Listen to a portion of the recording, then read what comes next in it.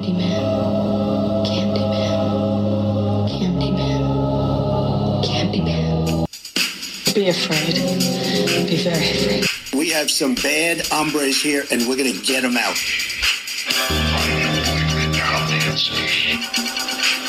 The box. You opened it. We came. Bing, bing, bong, bong, bing, bing, bing. I love China. That's me.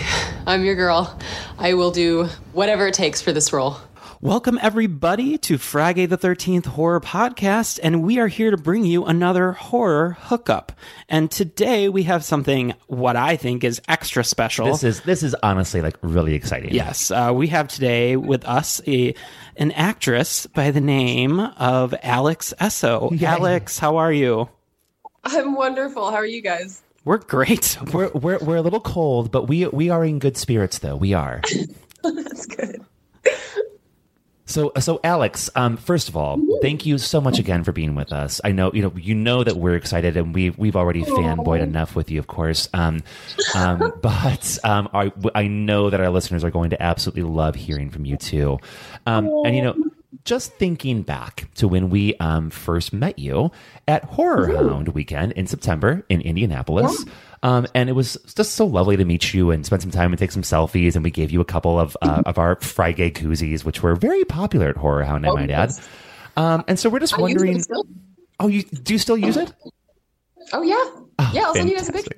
Yes, I love it. We love hearing that from everybody. But just thinking about the different festivals that I'm sure that you've been going to, how is the festival circuit treating you? Are you still going to festivals right now?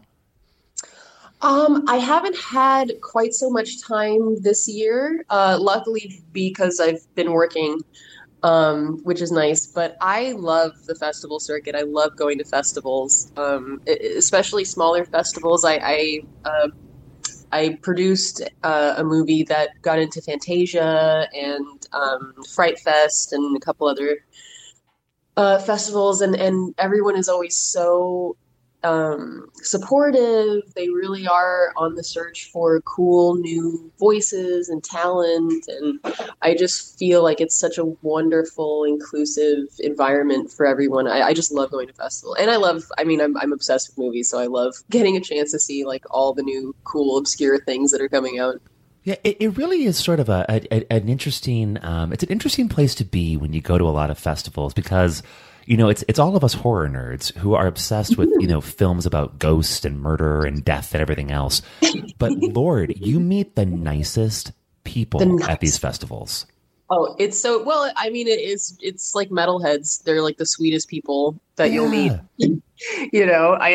I think, I don't know. I mean, I don't know. I'm sure you can extrapolate some sort of like, oh, it's because, you kind of have this outlet for the darker parts of your personality. So they're not repressed at all and you have nothing to, but at the same time, I think also there is this element of, the people who feel kind of like outliers and misfits are attracted to the sort of darker storytelling and darker music scenes. And because of that, they all kind of have that, we all have that in common, I should say. I think that makes sense.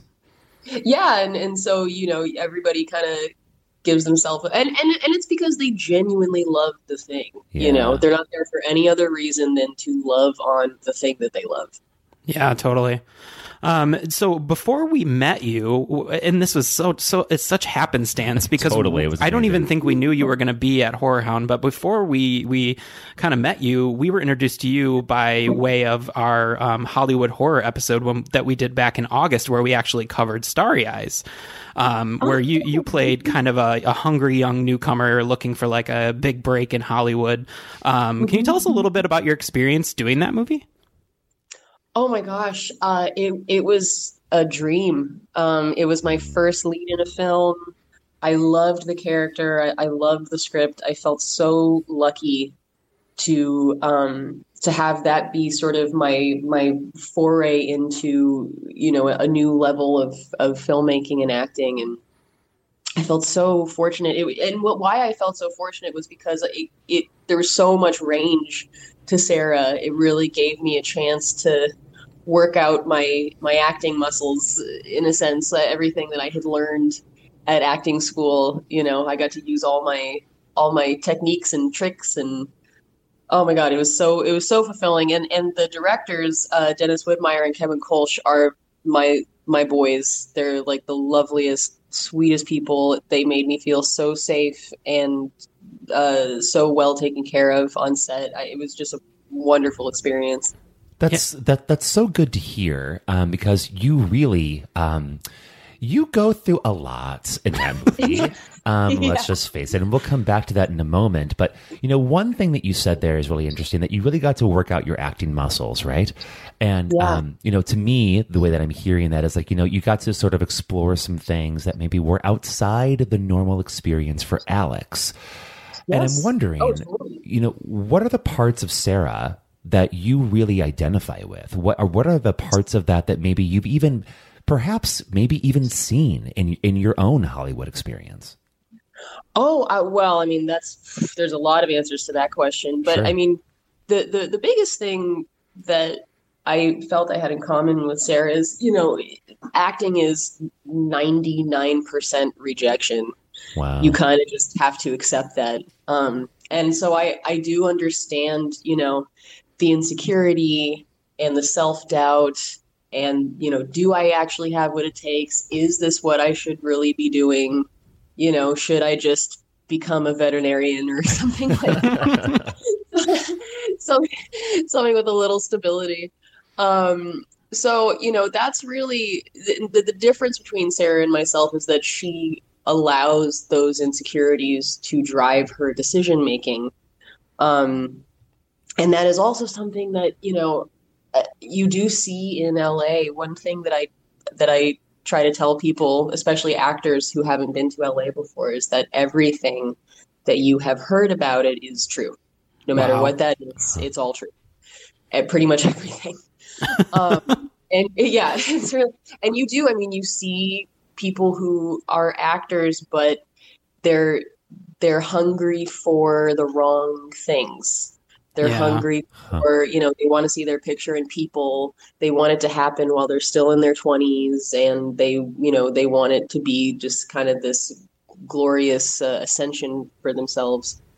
And and I have seen, like, for example, when I first moved to LA, even as nobody, nothing, nowhere, I would still hear about, like, Harvey Weinstein, for example, or Bryan Singer, or, you know, these other sort of Hollywood predators. Oh, I know. And people, I mean, everybody knew about it. Anyone who is saying or trying to claim that, oh my God, I'm so surprised, is absolutely full of shit, and they're trying to save face. Yeah. Wow.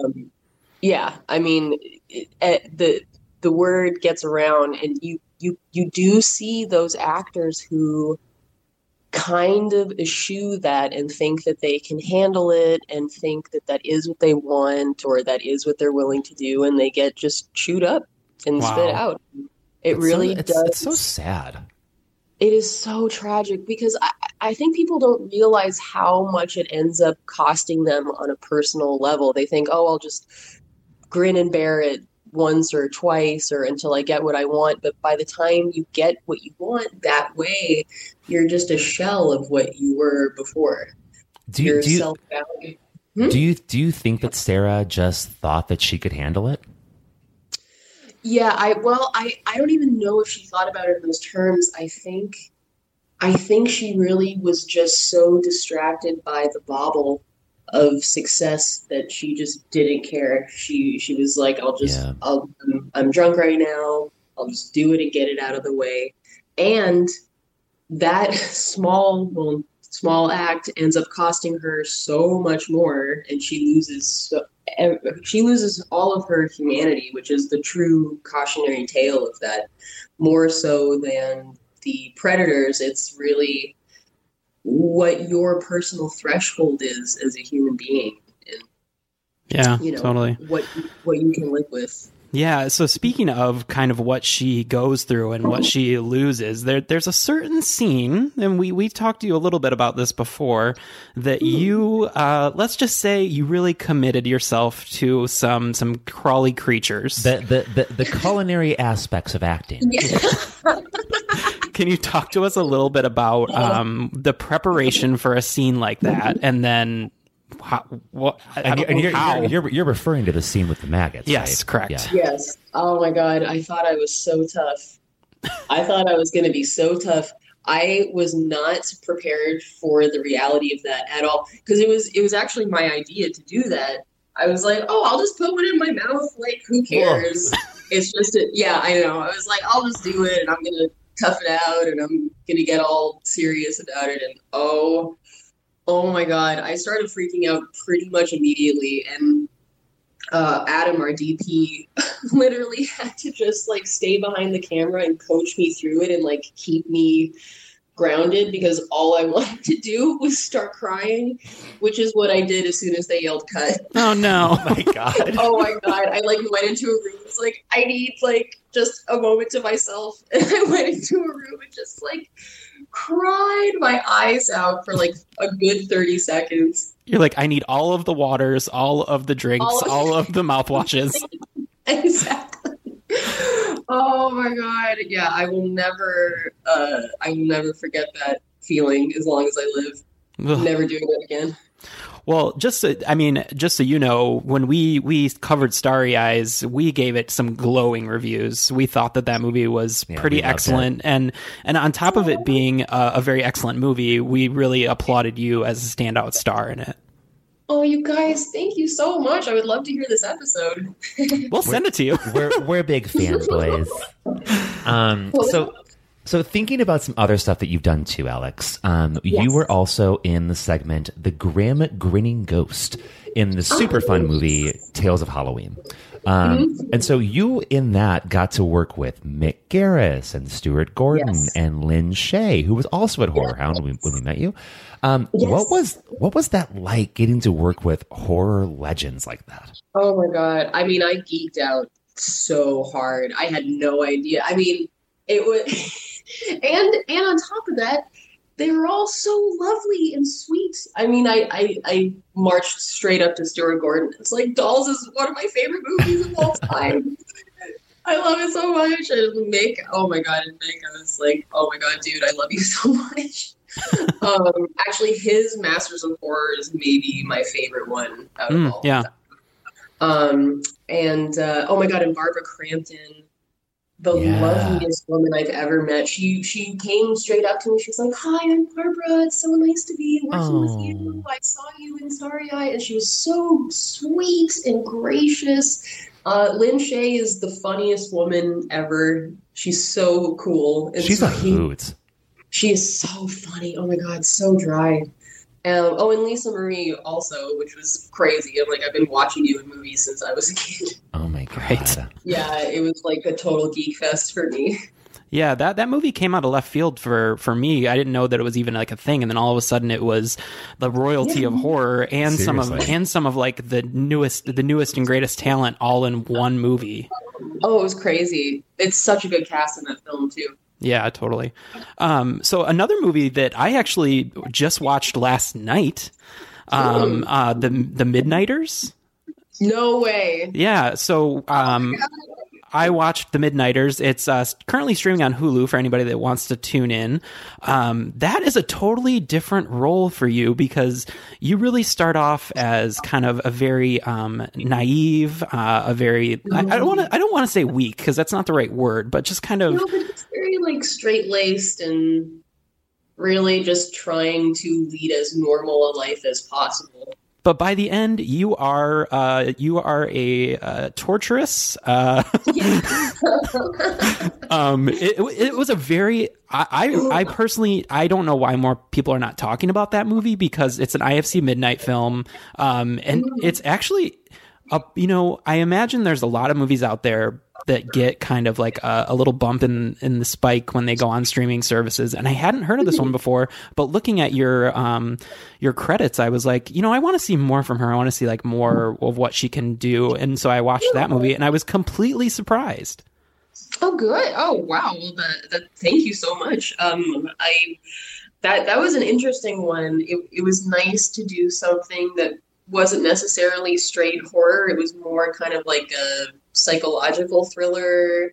It had this really cool kind of Mike Lee vibe to it, with the really moody lighting and the intrigue. Yeah, I didn't know where we were going to go with that one. It had a lot of twists and turns that I wasn't expecting. Yeah, it was fun to work on that. She was an interesting character because, as you say, there's a lot about her that's really unassuming. Mm-hmm. You have there's a lot of things that she represses about herself. Mm-hmm. So it was kind of interesting. Sarah, even before anything happens to her in Starry Eyes, she has problems. She has issues with herself. Mm-hmm.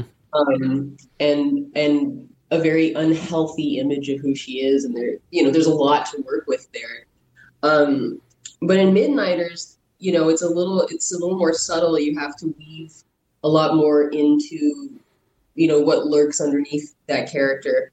Also, Wade, who played the villain who I ended up torturing, was a joy to work with. He is a fantastic actor, and he really, he made my job really easy. Yeah, he was great. I'm not going to give away what you do to his character, but let's just say it is a very visceral feeling when you see that scene, because you're like, if that happened to me, that would be awful. But yeah, exactly. Oh my god, yeah. Well, even reading it, I was like, ooh, all right, we're doing that, I guess. Yeah. Yikes. Oh my gosh. Yeah, it's funny.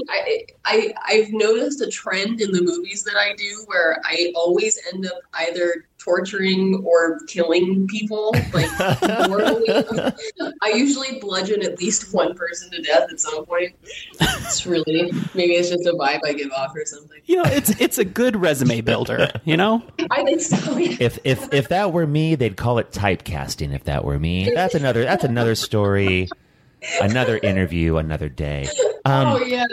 But Alex, just to switch gears here a little bit, because a lot of our audience, of course, what they're going to know you from right now is from a little film that came out last year called Dr. Sleep, that everyone is freaking out about with great reason, because it for Andrew and I, and for a lot of our audience, it was the best film of last year. Not just horror. It was incredible, especially if you're a fan of The Shining, of course.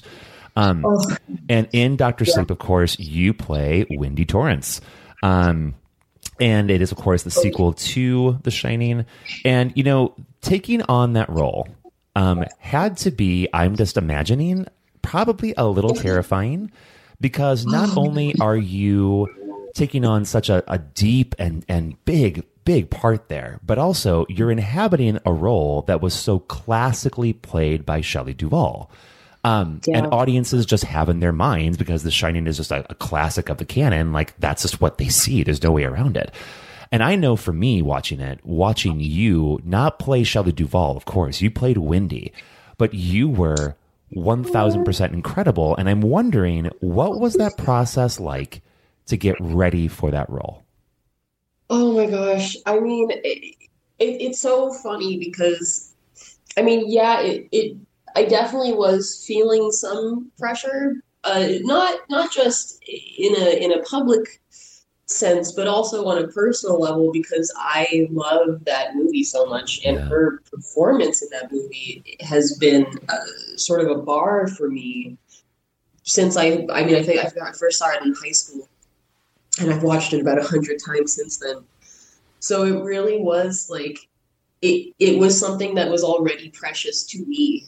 So I didn't want to let down, the art that I love by doing anything half-assed. Now, that being said, I should add on to that by saying my whole process for that came from a place of love as opposed to like fear of like, oh, I got to get this right and it's got to be good and I have to be good. It was more like I have to reveal something about her. I have to honor the sacrifices, the huge sacrifices that Shelley Duvall made when she made the original film. Yeah.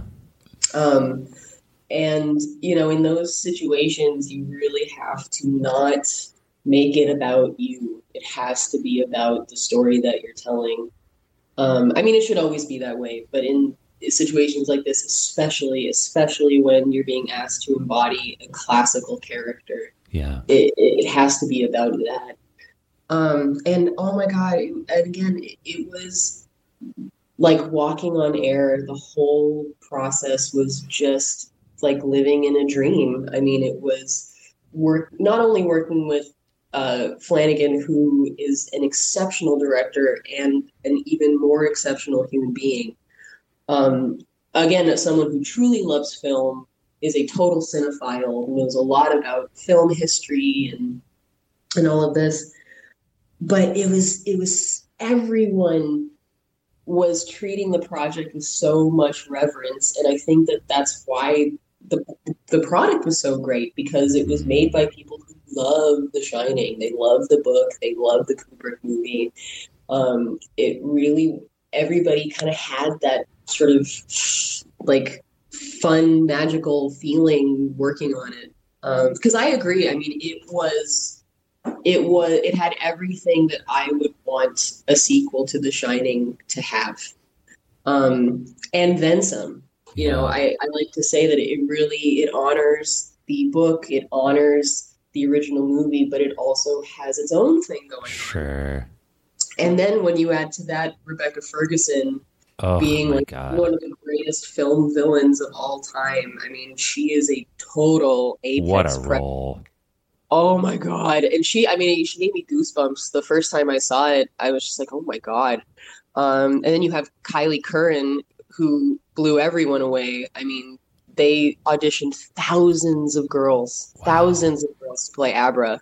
And she is, you know, an actress.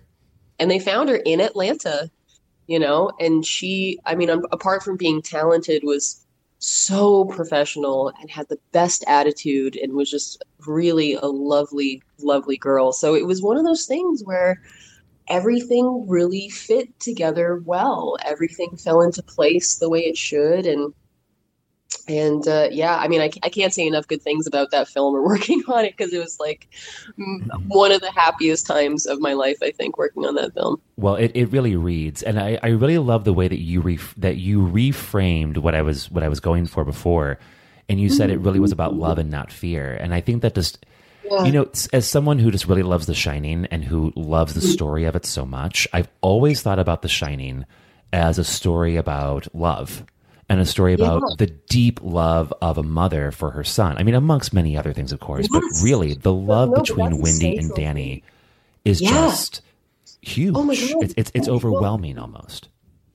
Yes. Well, and that's what makes the character of Wendy so fascinating to me and so interesting to play, because she is not a woman who is prepared for the situation she's thrown into. Yeah. She just wants to be a housewife and take care of her son and lead a normal life. And she has never, I mean, I don't think Wendy's ever even been in a fight in her life. Yeah. And so to see that, to see somebody like that deal with such an extreme situation because she loves her son so much, that is so much more interesting to me than, you know, a lot of times you'll see these sort of like uber strong female leads who are so strong that they have no weaknesses, and the villains they're fighting, it's almost like boring for them. And there's nowhere to really go from there. Like, you don't feel like it costs them anything, or that, you know, it's not, it doesn't reveal anything to me about the human condition. It's just like watching a robot kill people, essentially. Exactly. It's really interesting. And so this kind of marks a pretty huge spot in your career. I mean, we know that Starry Eyes was kind of your thrust onto the scene, but this is a whole new level for you. Like, how are you thinking about that? Like, how is that kind of working its way into your mind of, I am on, thousands of screens now across the United States. I mean, it's something that's so abstract to me. It's not. I don't know if it's something that's really even kind of sunk in yet. Because it was my very first studio film. It's I'm used to like living in my car. So I don't. I mean, the penny hasn't really dropped for me, but I think it's also because I don't really like to count my chickens. Like I don't get excited about stuff until like the contract is signed or like I'm standing at the crafty table. Yeah. So it's still just kind of a strange idea to me. I don't know. I kind of forget about it a lot. I mean, yeah, because I remember going into Dr. Sleep. It was one of those movies that I actively tried to avoid the trailers because I had read the book and I was excited to see it. And I knew I was going to see it. It was like, I don't need to see the trailer. So I didn't even know you were in it. And then all of a sudden we go in and we're like, holy shit, that's Alex. And we've met her. Yeah, Andrew and I saw it together with some friends, and Andrew knows how I am at the theater, and I'm very audible, so like I scream, and like with the part where you go back to Colorado, you know what I mean, like it comes in just like in the shine, it goes over the lake. I literally went, oh my god.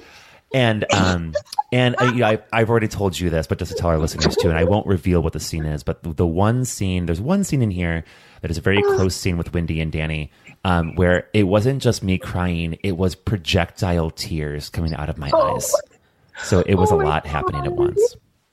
Oh, I'm so glad. I mean, that's how I felt when I read, because when I first read the script, I mean, I read it like 3 times. I loved it so much. But that was the one part that I just like, oh my God, like my throat would get all tight and like my eyes would start welling up because I just couldn't. It was just too, because essentially Danny Dr. Sleeps himself. Yeah. And it's just, oh God.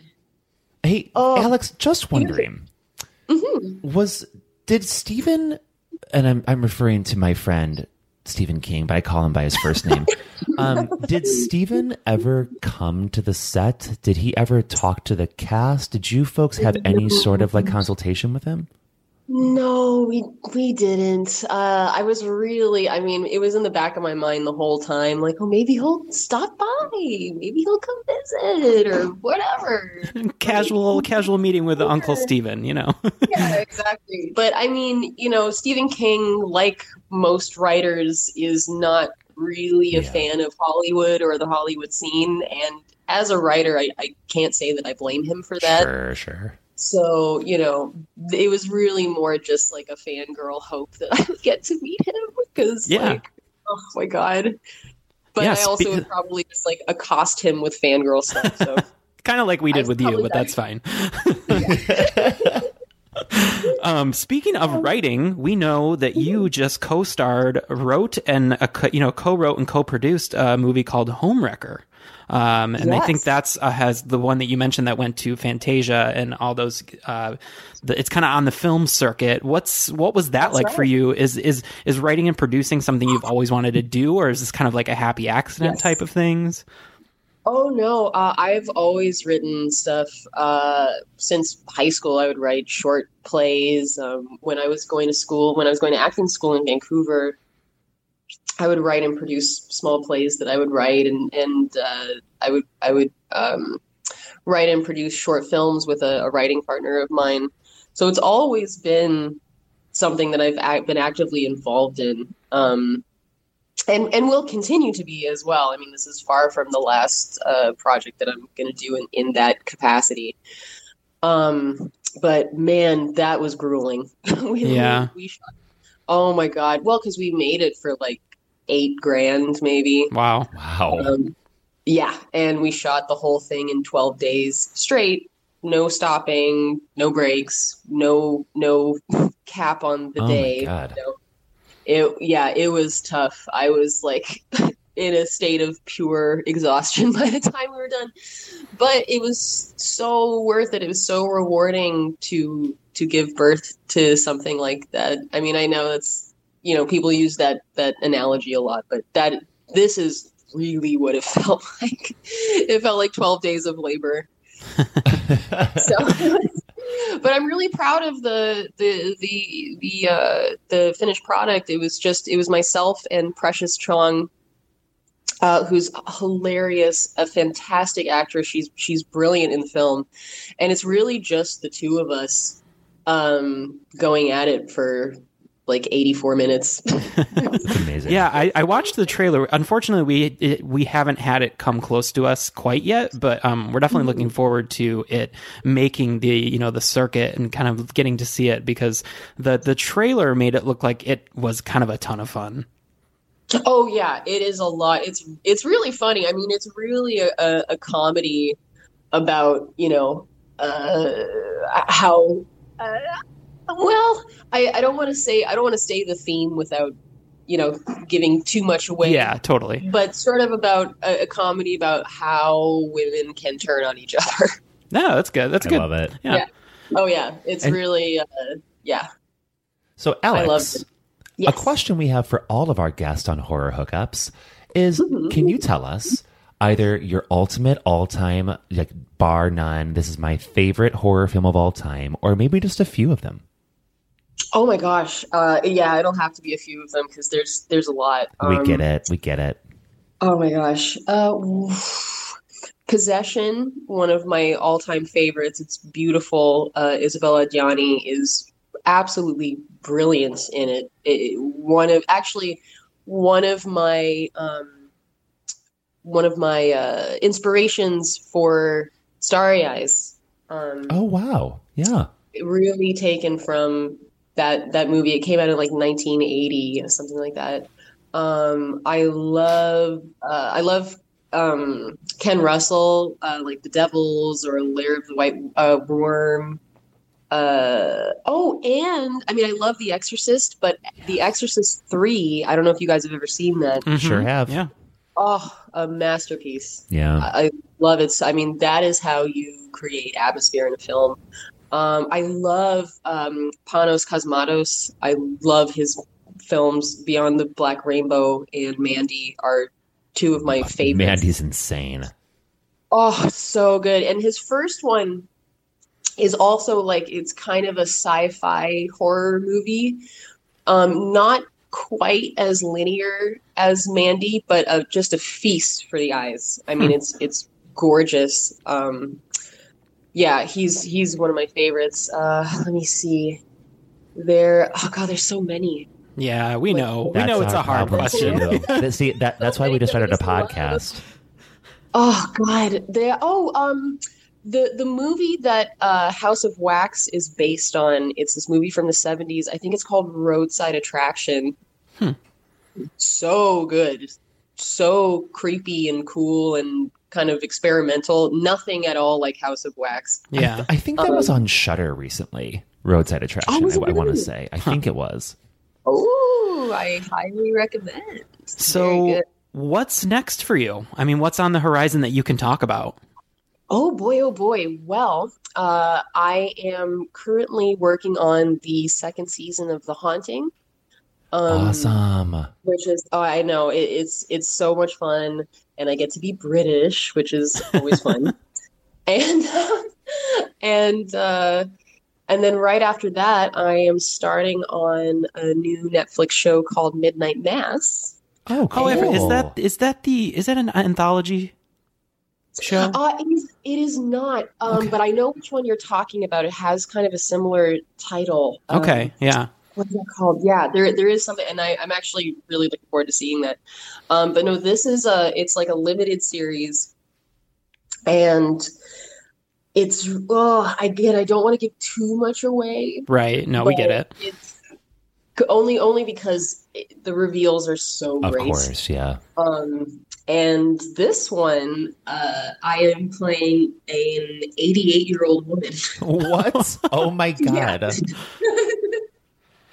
I know, it's crazy. I'm so excited. I've already started kind of building that character and trying to get the voice and the physicality down, because there's nothing worse than like a young person playing an old person, and they're really, really obviously just a young person in makeup. Well, Alex, if you need any advice, I woke up feeling like an 88-year-old woman today because I smoked a bowl and I drank a lot of wine last night. So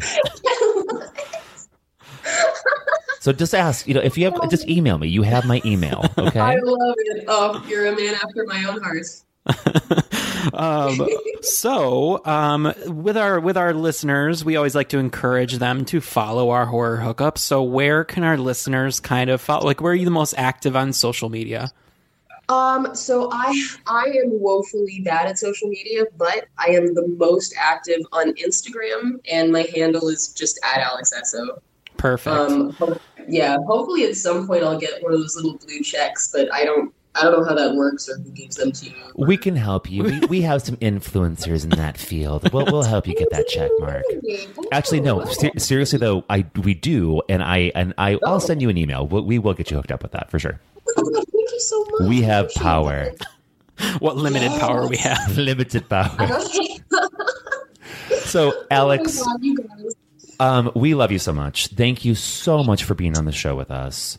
And you guys, it was my pleasure. I had so much fun talking to you guys. Thank you. So, and just for all of our guests out there, once again, we know, of course, that you folks know about Dr. Sleep, but also Andrew's going to tell you about some other things too. Yeah, so if you want to catch Alex Essoe in some things right now, you can watch Starry Eyes, which is currently streaming on both Shudder and Tubi, and you can see her in Midnighters, which is currently available to Hulu subscribers. And Dr. Sleep will be available very soon for purchase, of course, on most streaming, DVD and Blu-ray by February 4th, 2020, which is where I keep projecting myself because I just need to watch it as soon as possible.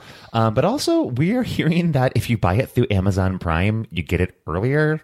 This is unsubstantiated, but we'll see.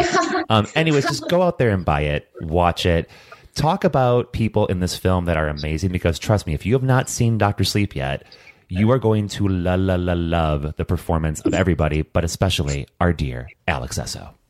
Oh, you guys, thank you so much. Yeah, we've really appreciated you giving this a little bit of time to us to talk about your career, and we can only hope that it continues to be fruitful and that we see your face on our big and small screen all the time. You guys, this was so much fun. I'm happy to come back anytime. It was a total joy talking to you guys. Awesome. Thank you so much. And thank you to all of our listeners for being with us. Please remember to follow us on Twitter @FriGay13, on Instagram @FriGay13. Search for us on Facebook, visit us on the web at FriGay13.com, listen to us on all podcast platforms, and remember to always come with us and get slayed.